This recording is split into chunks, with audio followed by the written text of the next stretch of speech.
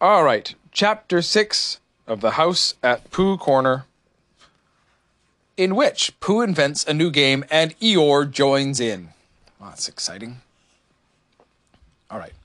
By the time it came to the edge of the forest, the stream had grown up, so that it was almost a river, and being grown up, it did not run and jump and sparkle along as it used to do when it was younger, but moved on more slowly, for it knew now where it was going, and it said to itself, "There's no hurry, we shall get there someday."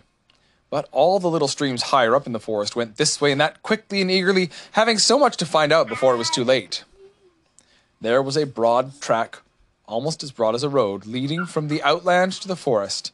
But before it could come to the forest, it had to cross this river. So where it crossed, there was a wooden bridge, almost as broad as a road, with wooden rails on each side of it. Christopher Robin could just get his chin to the top rail if he wanted to, but it was more fun to stand on the bottom rail, so he could lean right over and watch the river slipping slowly away beneath him. Pooh could get his chin on the bottom rail if he wanted to, but it was more fun to lie down and get his head underneath it and watch the river slipping slowly away beneath him.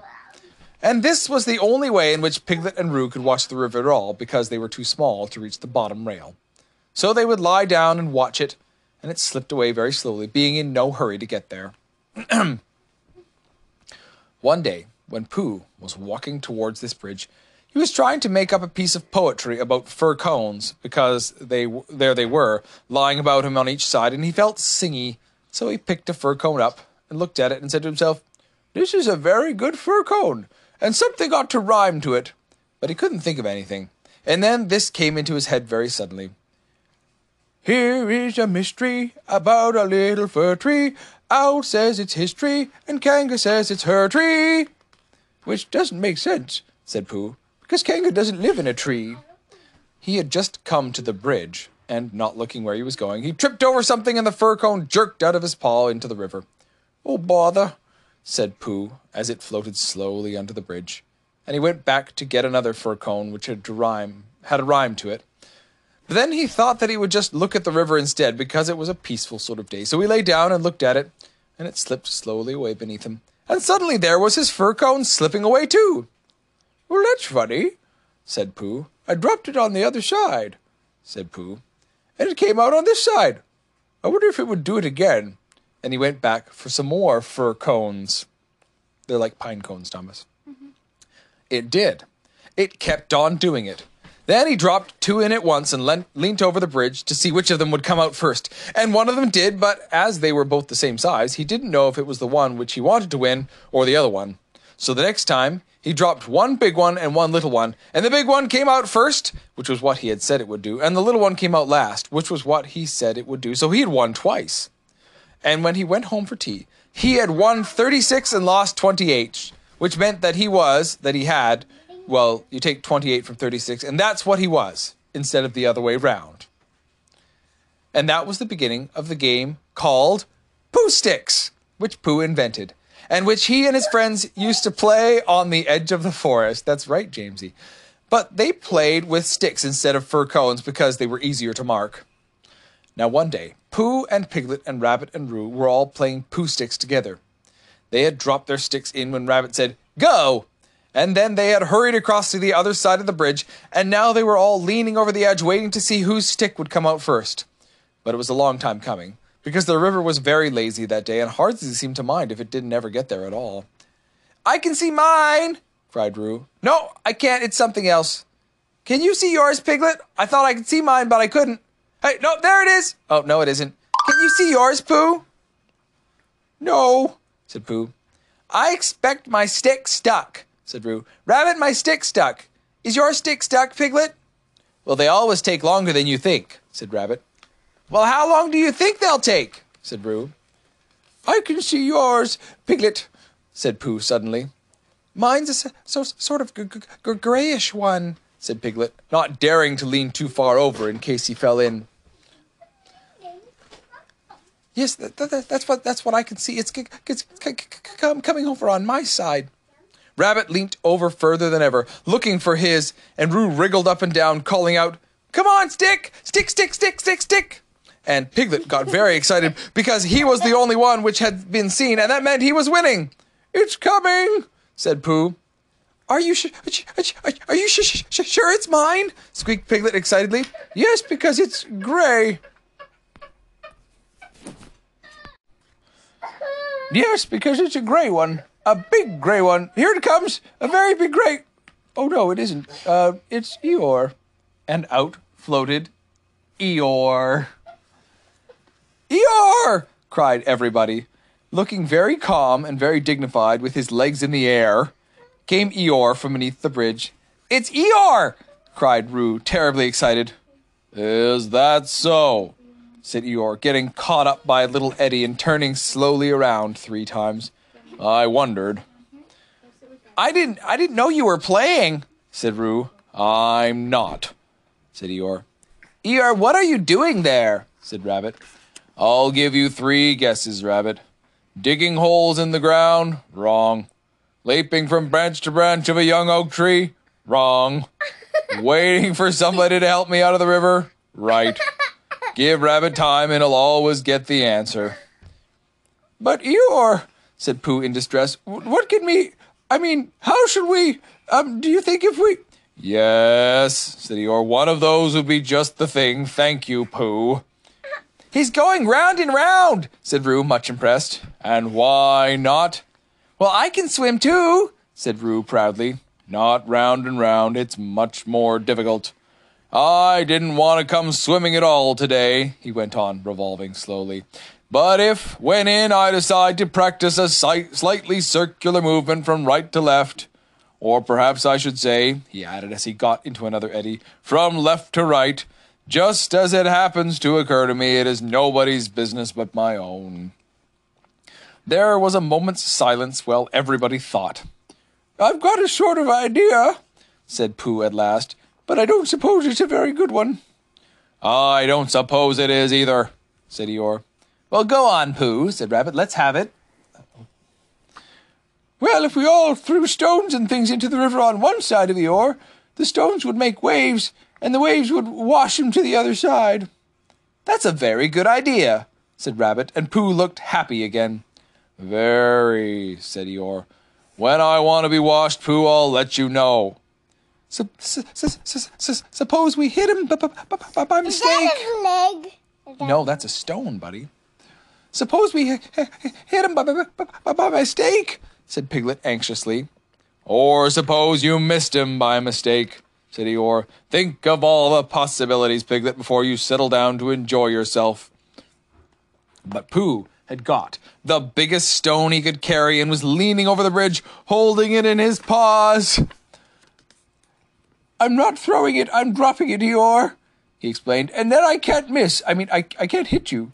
Could you stop turning round for a moment, because it muddles me rather?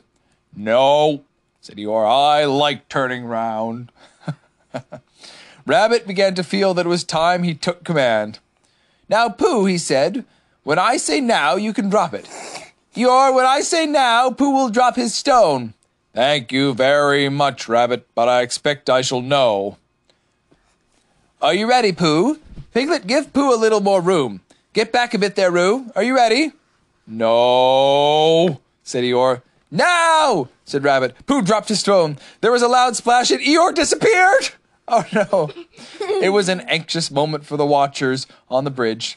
They looked and looked, and even the sight of Piglet's stick coming out a little in front of Rabbit's didn't cheer them up as much as you would have expected. And then just as Pooh was beginning to think that he must have chosen the wrong stone or the wrong river or the wrong day for his idea, something gray showed for a moment by the riverbank, and it got slowly bigger and bigger, and at last it was Eeyore coming out of the river. With a shout, they rushed off the bridge and pushed him and pulled at him, and soon he was standing amongst them again on dry land. Oh, Eeyore, you are wet, said Piglet, feeling him. Eeyore shook himself and asked somebody to explain to Piglet what happened when you had been inside a river for quite a long time.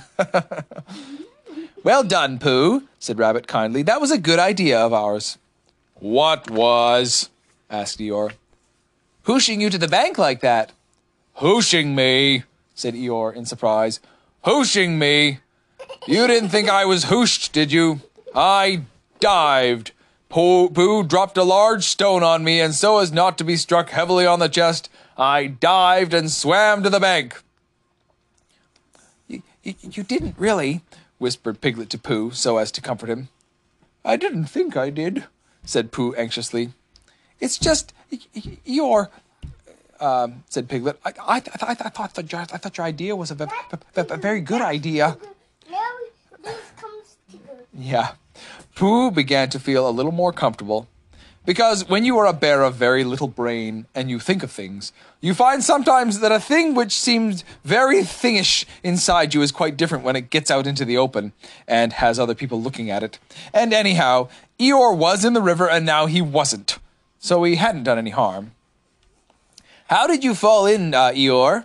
Asked Rabbit as he dried him with Piglet's handkerchief. I didn't. But how? I was bounced, said Eeyore. Oh, said Roo excitedly. Did someone push you? Somebody bounced me. I was just thinking by the side of the river, thinking if any of you know what that means when I received a loud bounce. Oh, Eeyore, said everybody. Are you sure you didn't slip? Asked Rabbit wisely. Of course I slipped. If you're standing on the slippery bank of a river and somebody bounces you loudly from behind, you slip. What did you think I did? But who did it to you? Asked Roo. Eeyore didn't answer. I expect it was Tigger, said Piglet nervously. You gotta pause for a second. But Eeyore, said Pooh, was it a joke or an accident? I mean, I didn't stop to ask, Pooh.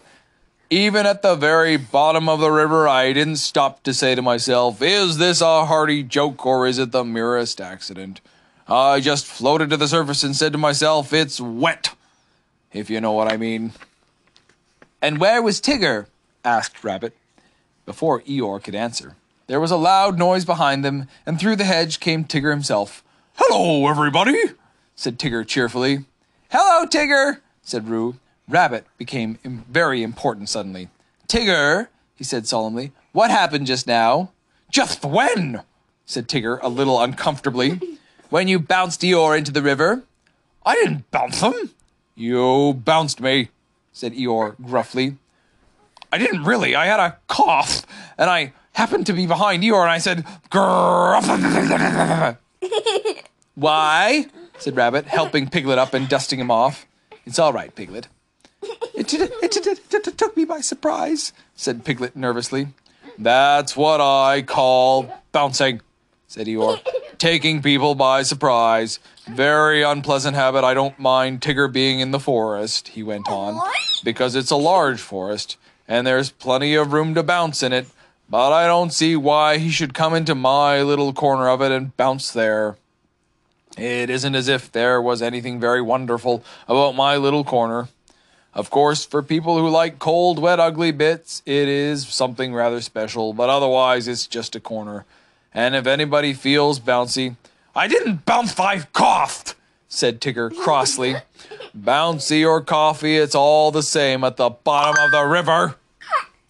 Well, said Rabbit, all I can say is... Well, here's Christopher Robin, so he can say it.